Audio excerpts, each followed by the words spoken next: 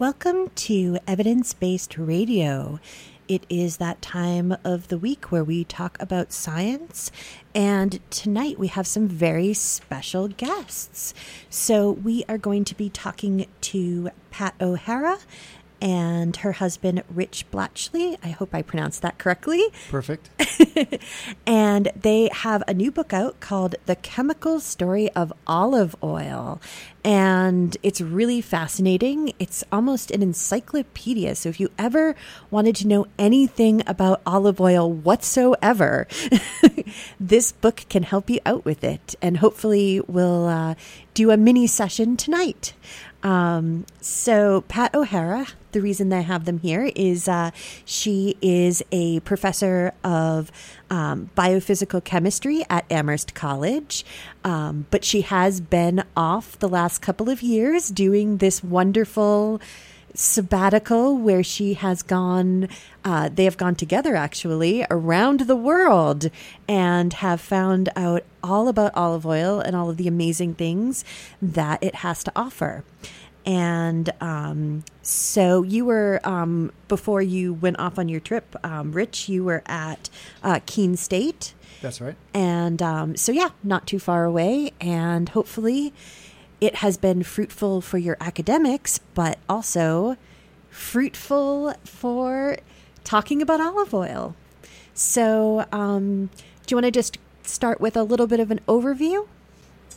Sure, why don't I start? Hi, this is Pat, and I wanted to really just explain a little bit about how a girl from New England got involved in olives and olive oil. So, about maybe 7 years ago, I had a colleague who was at Amherst College who was from Turkey. Her name is Zeynep Delen. And she loved teaching in Amherst College. She loved the interdisciplinary nature of it. She'd had all her education in Turkey in a very different British system. So when she came to Amherst College, she really loved the interdisciplinary learning that one has at a liberal arts college. And so when she went back to Turkey, she took with her this dream of starting an institute in Turkey where she could introduce people to the real idea of interdisciplinary learning.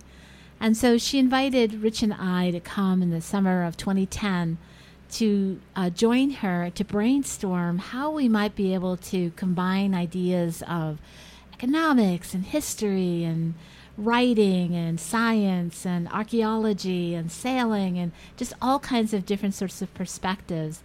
And we searched around, like, what topic could we possibly choose that would embody all of these ideas and still be interesting to people. And it was a group of Turks in addition to Rich and I. And very, very quickly they all came to olives because Turkey olives are cultural. They are part of the history, economics. Turks will eat olives and olive oil for breakfast, lunch, and dinner.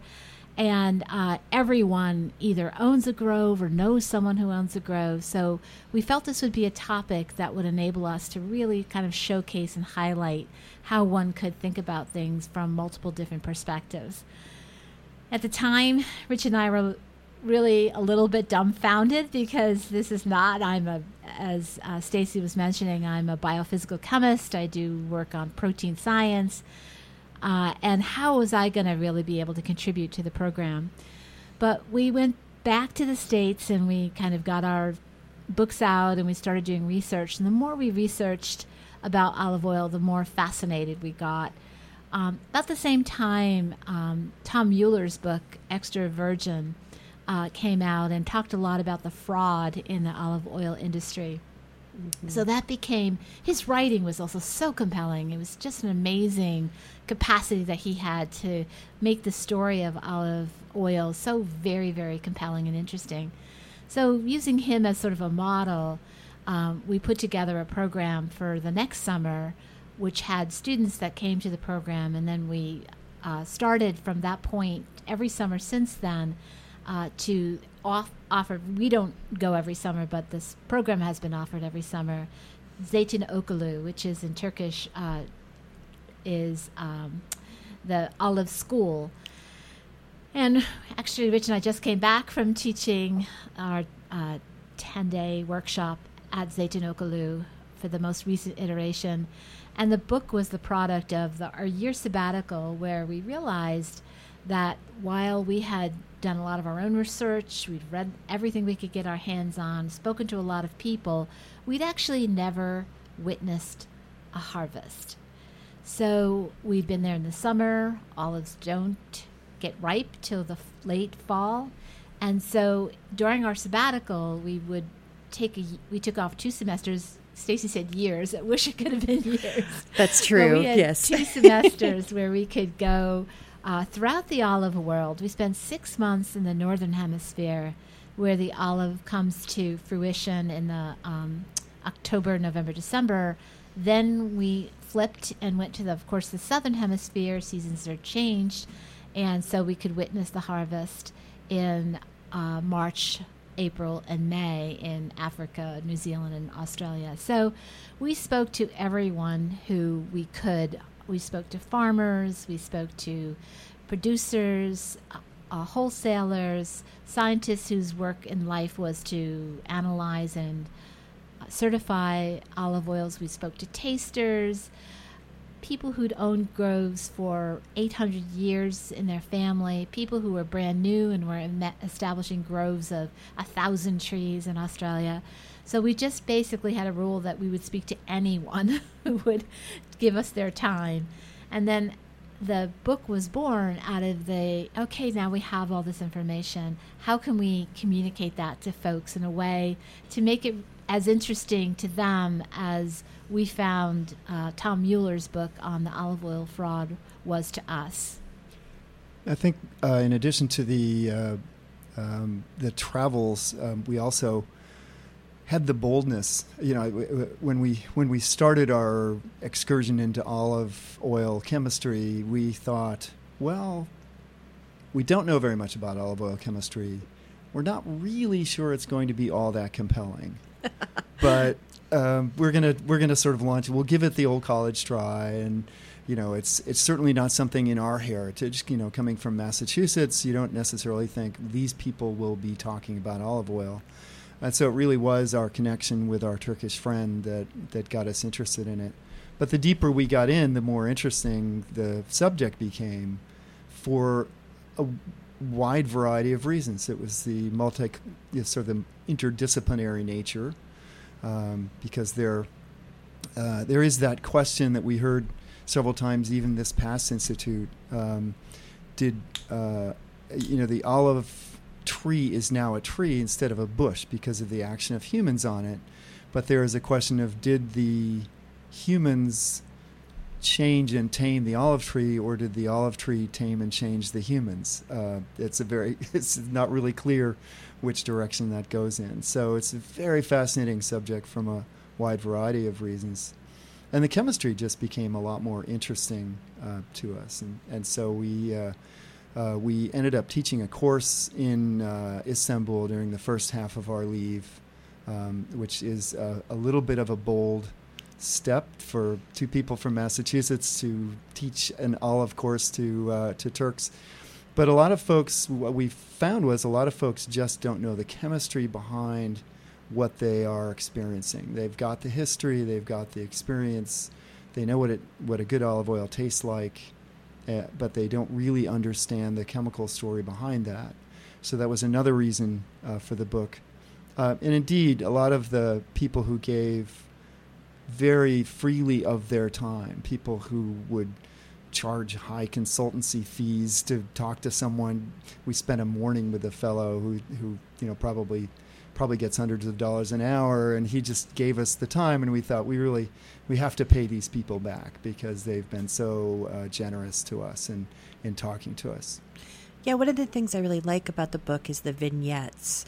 I think that's a really interesting part of it, where you actually have people talking about their story. And when you were just talking about the how people don't really understand the underlying science, I think of there's the one anecdote where someone's they have a family grove, and they say, well, how do you know when it's time to actually gather the olives. And they say, well, our grandmother goes out every day and looks at them. And then one day she just says, it's time.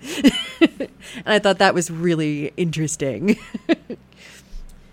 The structure of the book was put together to highlight that human aspect. I think especially the American public, but we get exposed to all of these stories of olive oil fraud.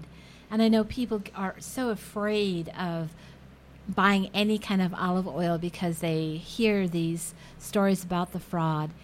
And yet there are so many people who are working so hard to produce exquisite olive oils that we really wanted to showcase those people in our book.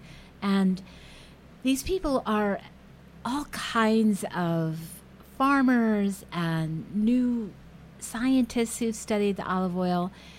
So in the book, what we wanted to do is, the way we thought about it is, the book starts out giving some of the origin stories of the olive oil, and the olive tree.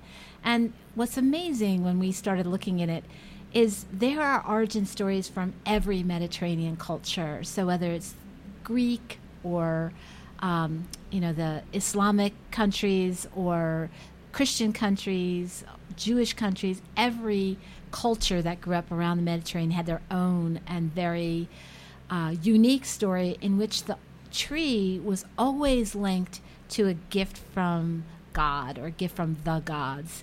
So this tree that really is relatively speaking immortal, it lives for thousands of years, is linked to a spiritual heritage.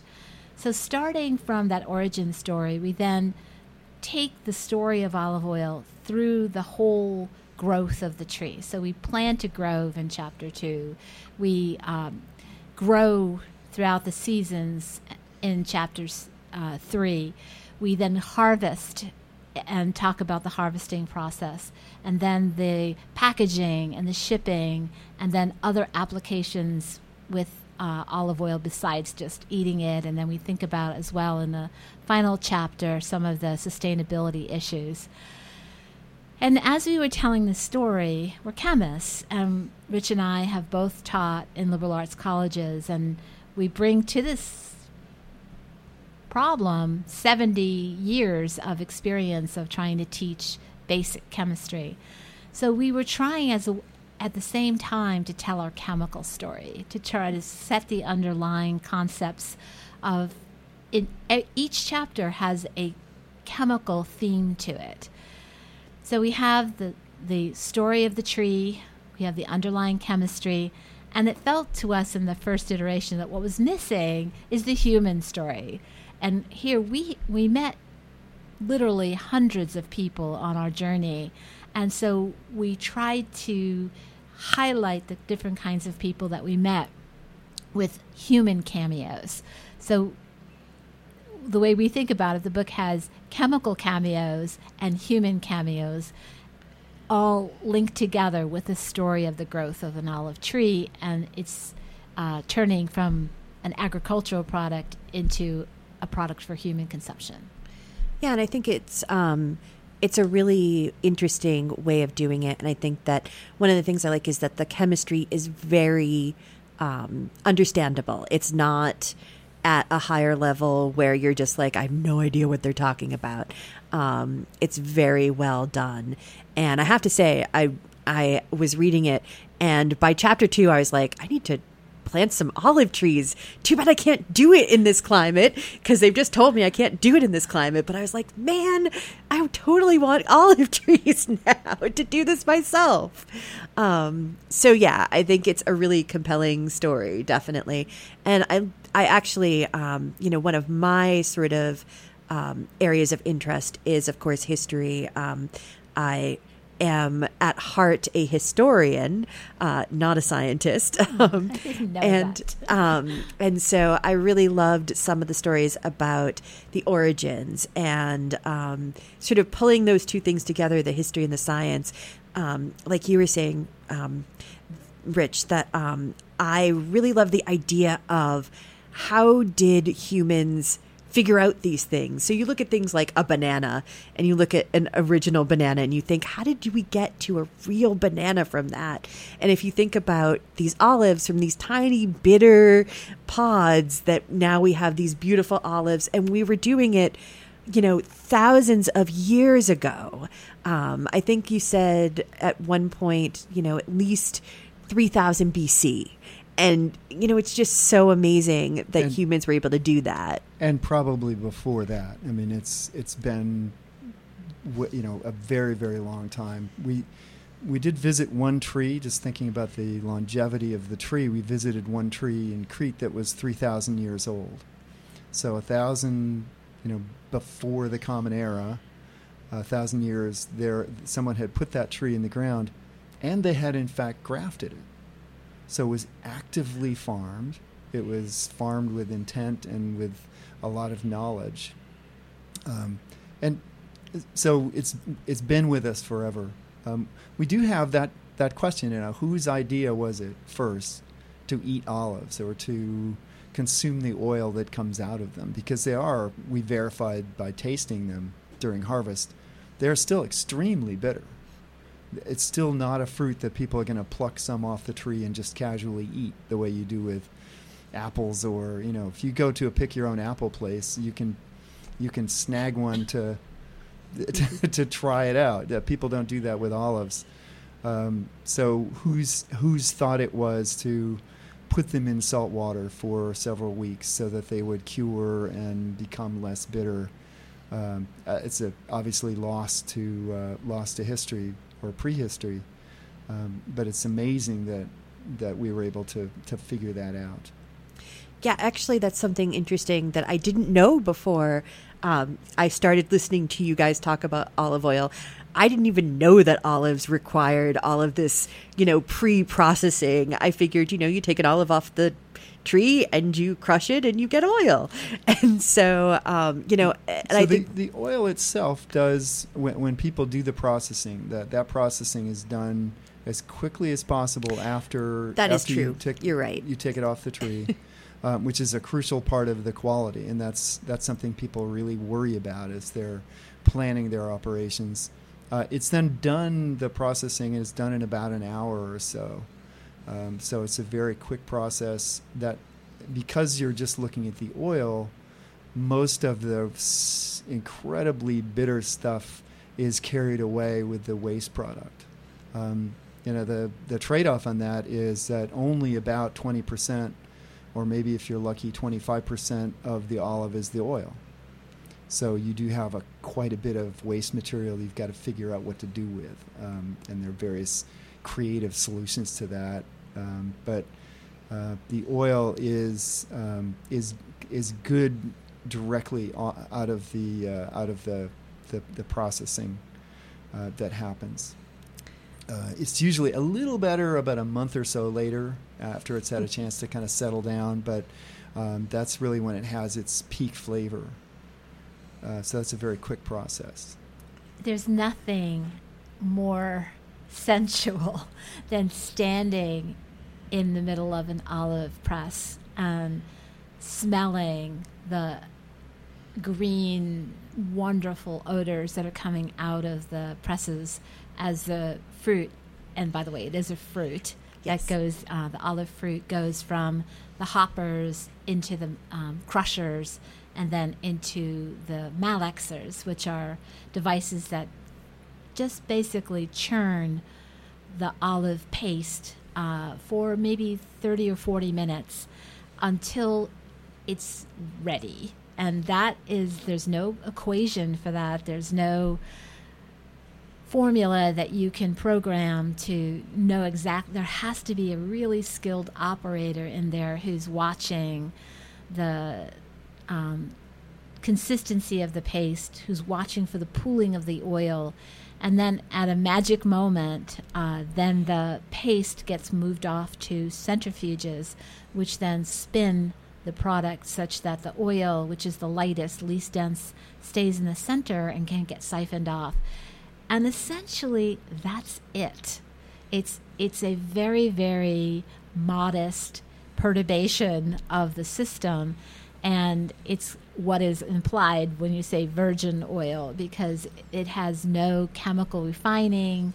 It doesn't have any harsh solvents that are being used. It is really just simply crushing the fruit, letting it stew, and spinning it, or in the olden days, they would actually press it.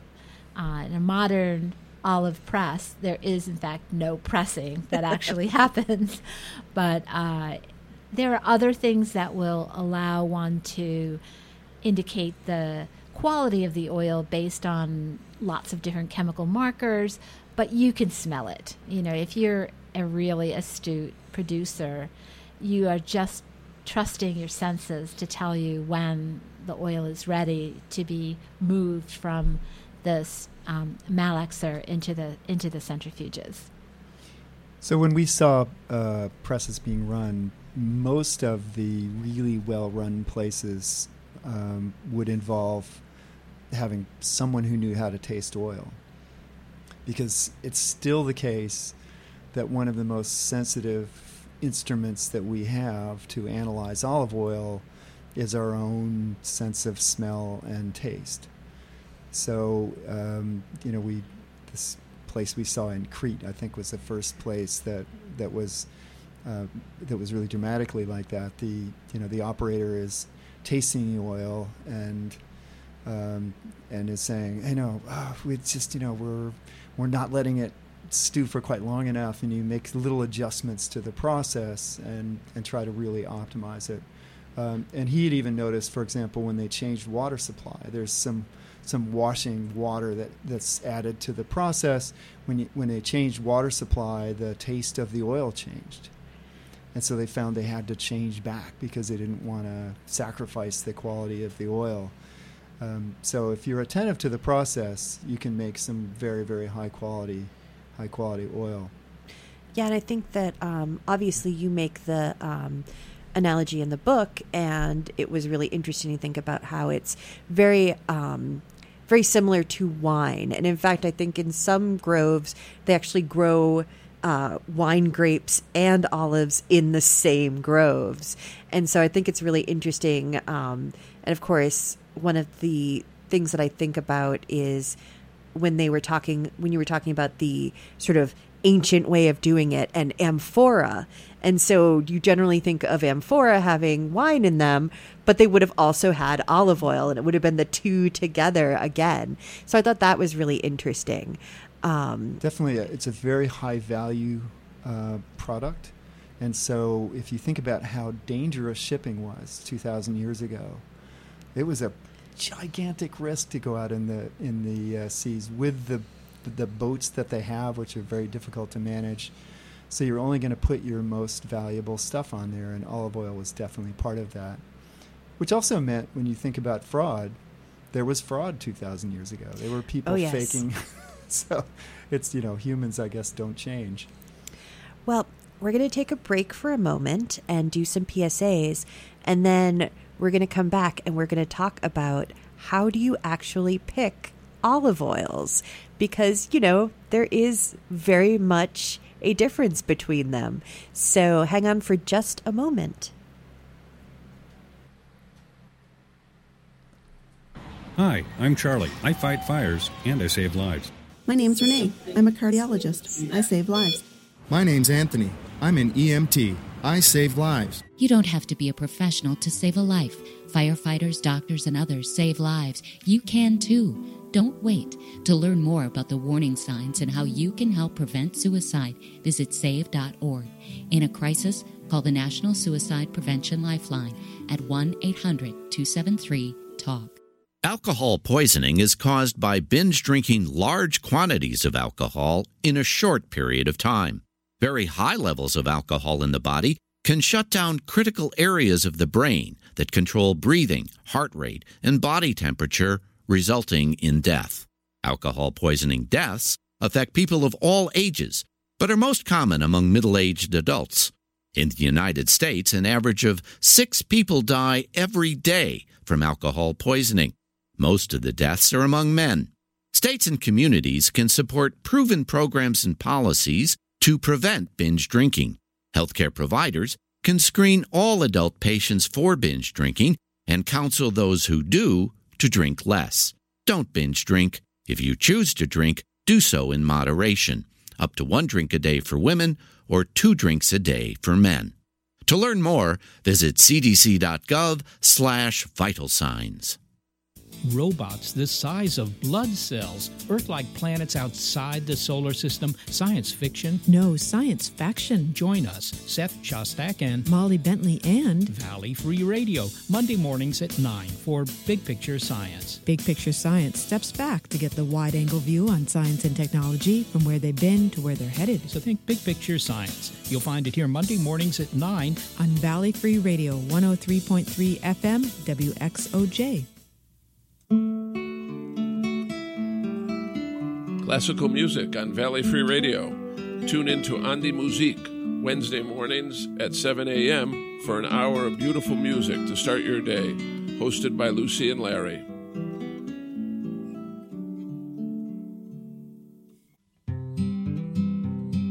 Forbes Library offers free access to computers, and now they are equipped with tools to make them easier to use if you are blind or have low vision. When you come into Forbes Library, you will find computers with JAWS screen reading and magnification software installed. Trained library staff are available to get you started. These services were brought to you with federal funds provided by the Institute of Museum and Library Services and administered by the Massachusetts Board of Library Commissioners. Call 413-587-1012 to find out more.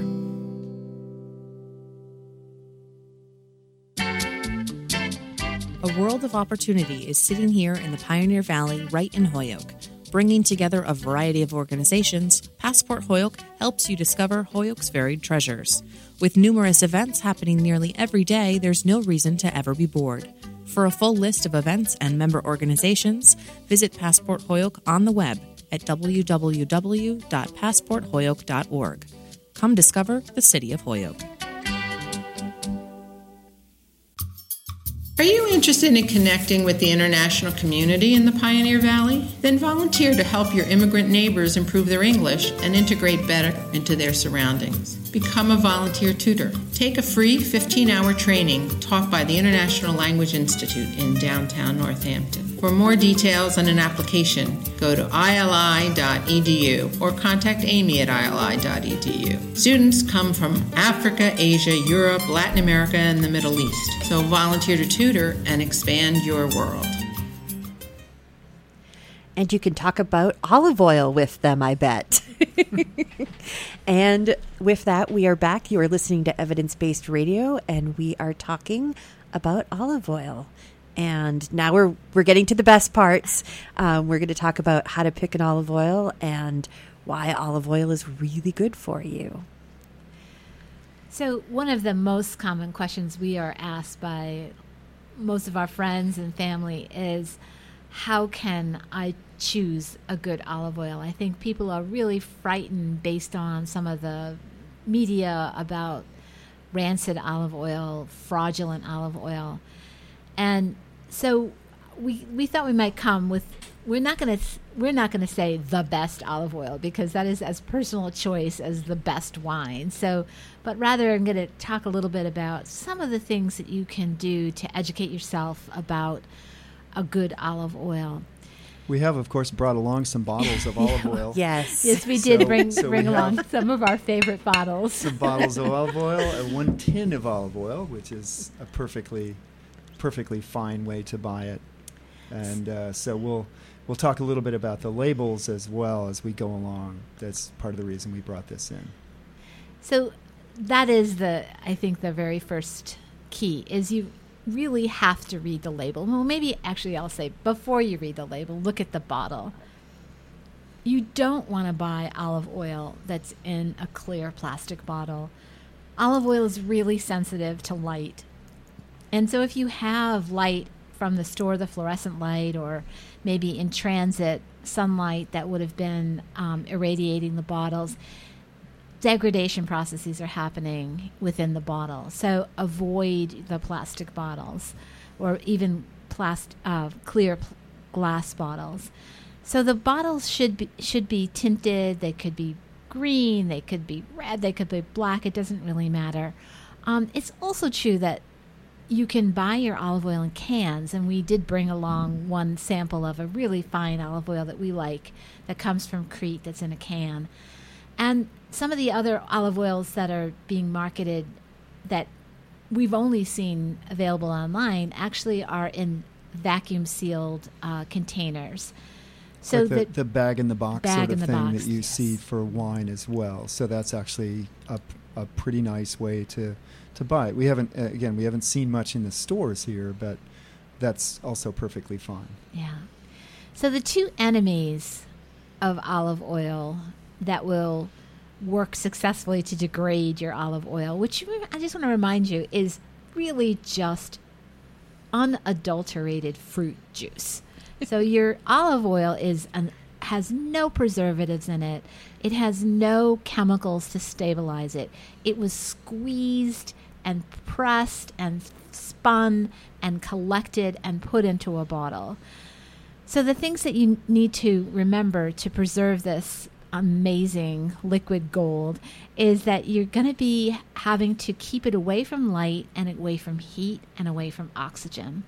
So in our household, we have several different kinds of olive oil because sometimes we like a robust, strong oil. Sometimes we like a light floral oil. Other times we'll use a less flavorful oil for cooking. So each has its own purposes. But what we want to do is not have huge, large bottles that will go stale over time. You just can't use up the olive oil fast enough. So it might be a huge bargain to buy 5 gallons of olive oil, but unless you're going to be a consumer like the Greeks, who are the largest consumers in the world of olive oil, don't go for the large bottles. So I tend to buy a 500 milliliter bottle or smaller, especially if it's these days what's very popular is a co-milled oil. So you might get a rosemary olive oil or garlic olive oil or lemon olive oil. So small bottles of those, because these are only going to be used for accents. So look at your bottle, make sure it's been packaged properly, and then you have to do your label reading. So, and sometimes, sadly, the labels have the information so small on that, but it is required by law that the harvest or best by date is on the bottle. So check that best by date, and also realize that best by date is typically 2 years after the olive has been harvested. So the sooner... Or sometimes after the oil was put in the bottle. So it's not always clear exactly when they calculate that from. But you can usually tell if it's in the Northern Hemisphere, from the Northern Hemisphere, so the Mediterranean or California, that will be harvested in September, October, November, maybe December. If it's from the Southern Hemisphere, like Chile or Australia or New Zealand or South Africa, that will be harvested then in kind of February, March, April, May.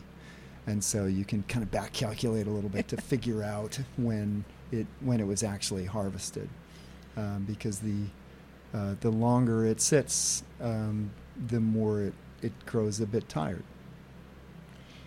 And then after that, every olive grove produces a unique flavor. So we tend to like, Rich and I, olive oil from Crete. I don't know whether it's the romanticism of how wonderful Crete was and the people that we met, but they tend to make it. Is it Koroniki? Am I remembering the right olive? So there's one type of olive that is very particular in Crete, and we just love the oil that it produces.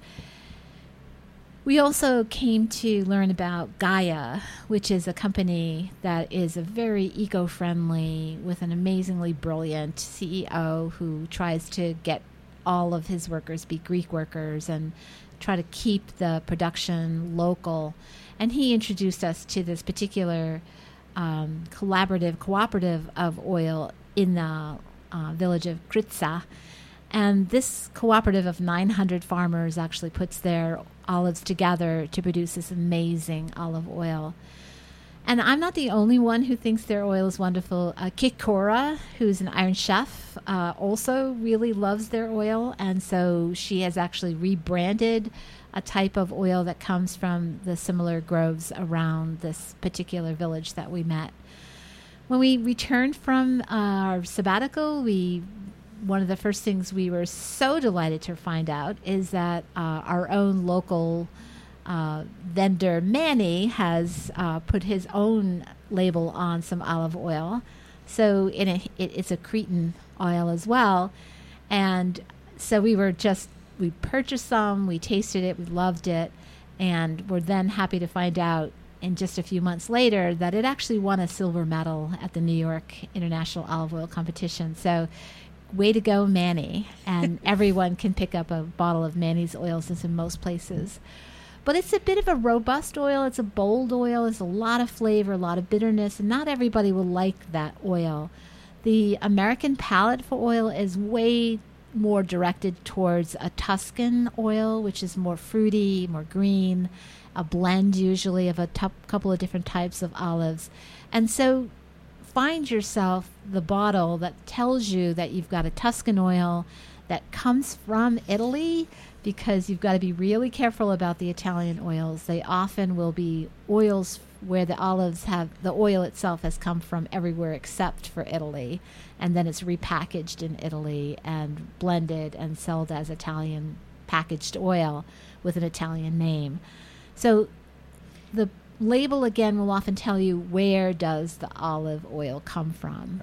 And we've certainly also found some terrific California olive oils. They make some absolutely wonderful oil. So we have a California Olive Ranch version sitting here. This is the Arbosana, which is a little bit more bold than a couple of the others that they have. So they've got a variety of things.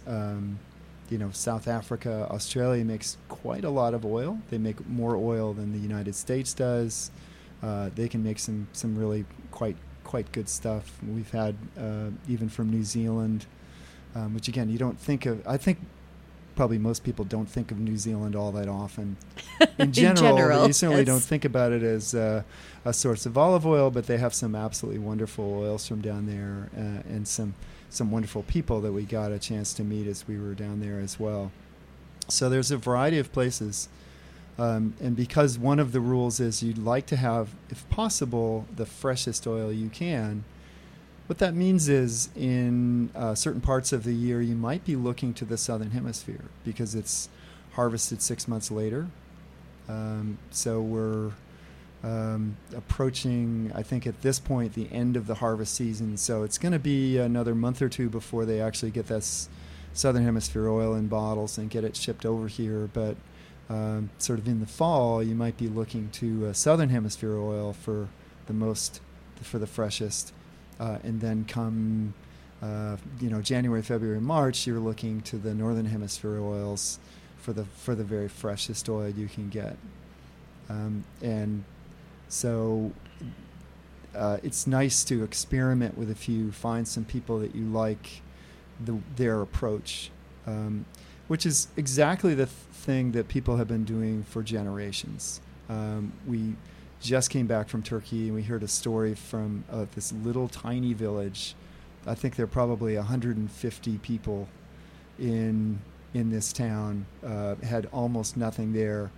But they do make a lot of olive oil, and they said this grandmother gave land. She had a big plot of land. She gave it to 5 siblings. And the 5 siblings are all on sort of different sides of a mountain, and they all make oil that tastes different. Oh, that's fabulous! Because it's where the olives are. It's also what your harvest practices are, how quickly you get them to the processing, how you process the olives, and I think what leads to some of the fraud is that it's really easy to mess it up. I think people always, are trying to make the best oil they can, but a little slip up here and there, and you can get something that's a little bit subpar, and then you have that question: what do you do with it? Right. Do you try to kind of slip it under the rug of some other oil? Do you try to, and we even there we heard, if it's bad oil, we just sell it to people in the city. They don't know any better. so yes, that's what I can imagine. Kind of an old story, but so as a result, if you find some people that you trust, and especially a lot of the big places will, like California Olive Ranch, for example, they're pretty concerned about consistency and giving out stuff that meets very high standards.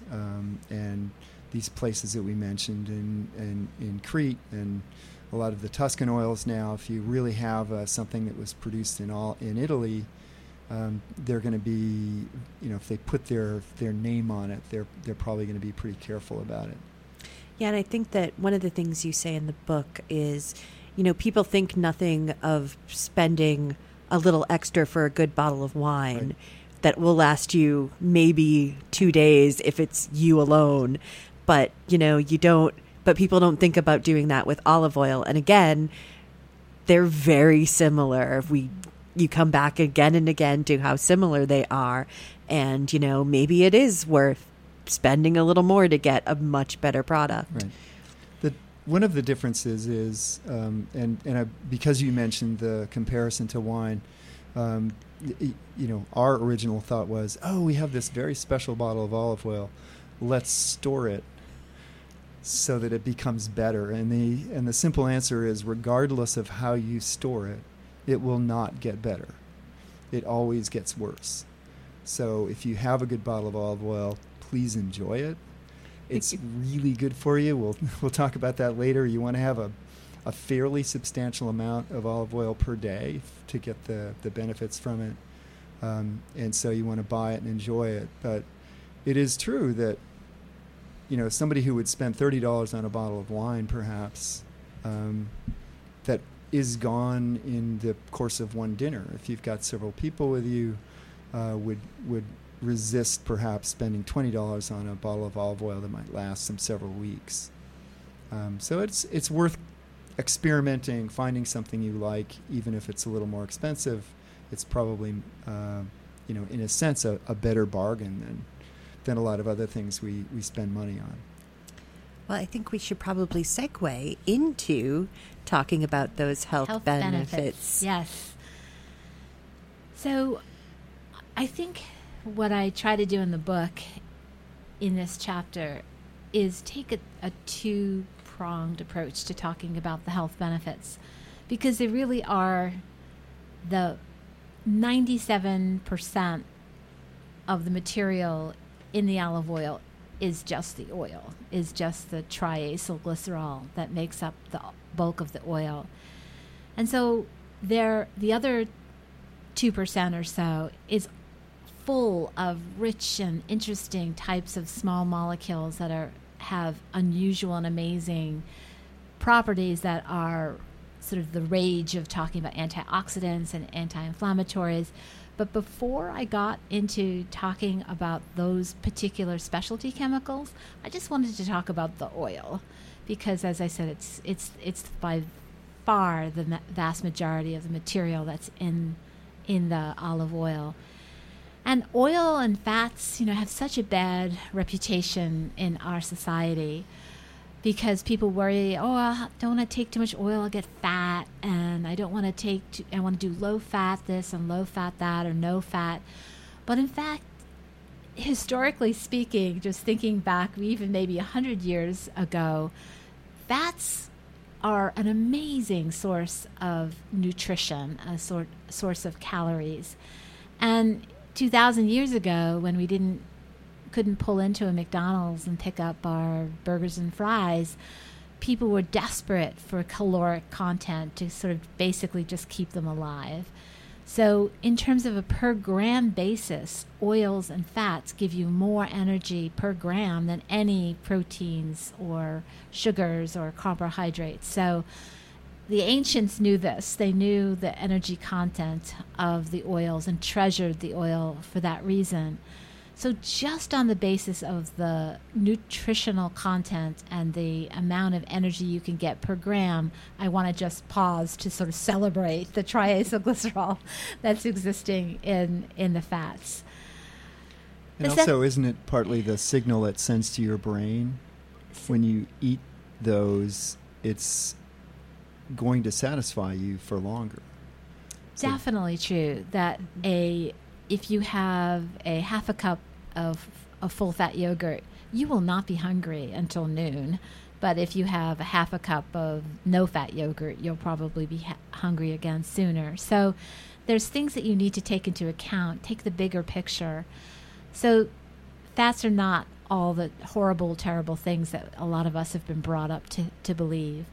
And the second thing is that if you get into fats, like there are different types of fats, and the particular fat that's in olive oil, which is called oleic acid, is a supremely healthy type of fat.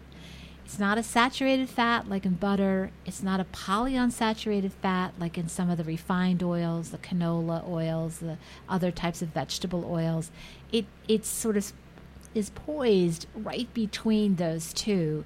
And as such, it has exactly the right properties for our heart, and especially our hearts love olive oil.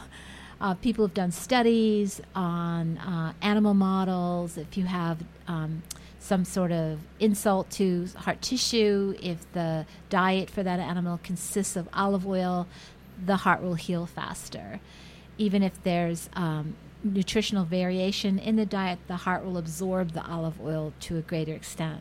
By the way, we just want to put in a little warning here. If you are having a heart attack, don't try to cure it with olive oil. Call 911. That's the first thing to do.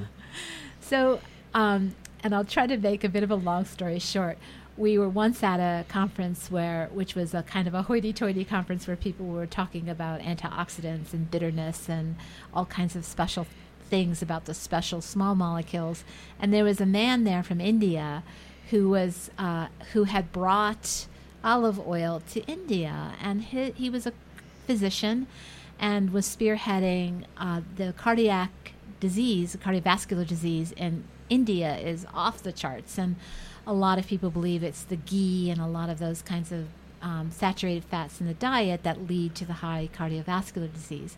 So he's trying to switch people in India over to olive oil, but their whole culinary tradition is not compatible with the flavor of olive oil. The curries and the other garam masala fight with the olive flavor. So he was refining his olive oil, getting rid of those small molecules that we all come to treasure, and he nearly got lacerated by the group of people who were aghast that he was serving refined olive oil to the people. And he said, look, these people will die of cardiovascular disease. Just the oil will make them healthy compared to choosing a more saturated fat in the diet.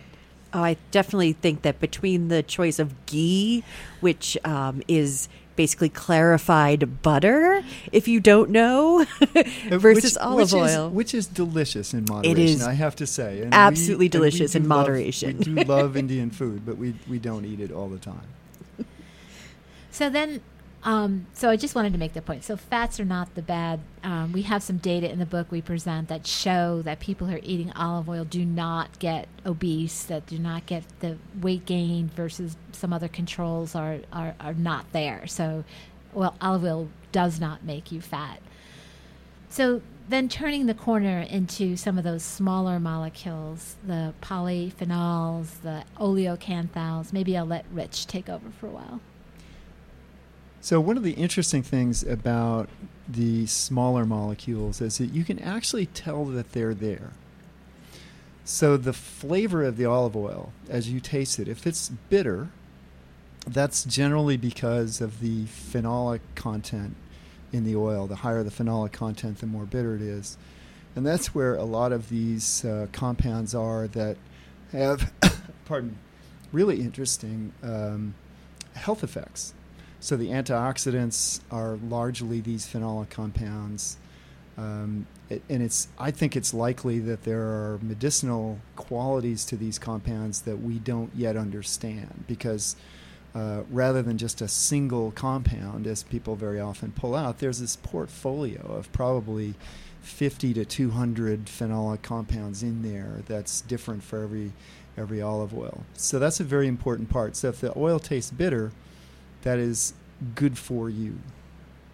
The other interesting thing in the flavor is that there's a kind of a burning in the back of the throat that people get when they taste olive oil directly. That may seem, again, like, why would you do this to yourself? But it is due to a unique compound called eleocanthal. It's not really found in other food products. It is found in some other plants, but it's not found in other food products. And that's a compound that's very interesting and has a lot of the medicinal qualities of ibuprofen. So it's an anti-inflammatory, it's a mild pain reliever. But on top of that, it does some things that ibuprofen doesn't do. And ibuprofen, by the way, has the same flavor response. So if you taste ibuprofen raw, it will do that little burning sensation in the back of your throat that might make you cough. But it also seems to have effect on Alzheimer's disease, reducing the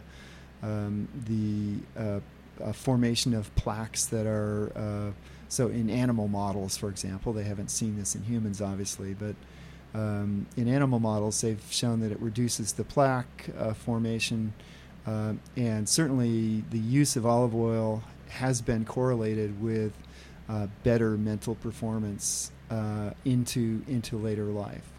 Again, it's not a guarantee, but these sort of nutraceuticals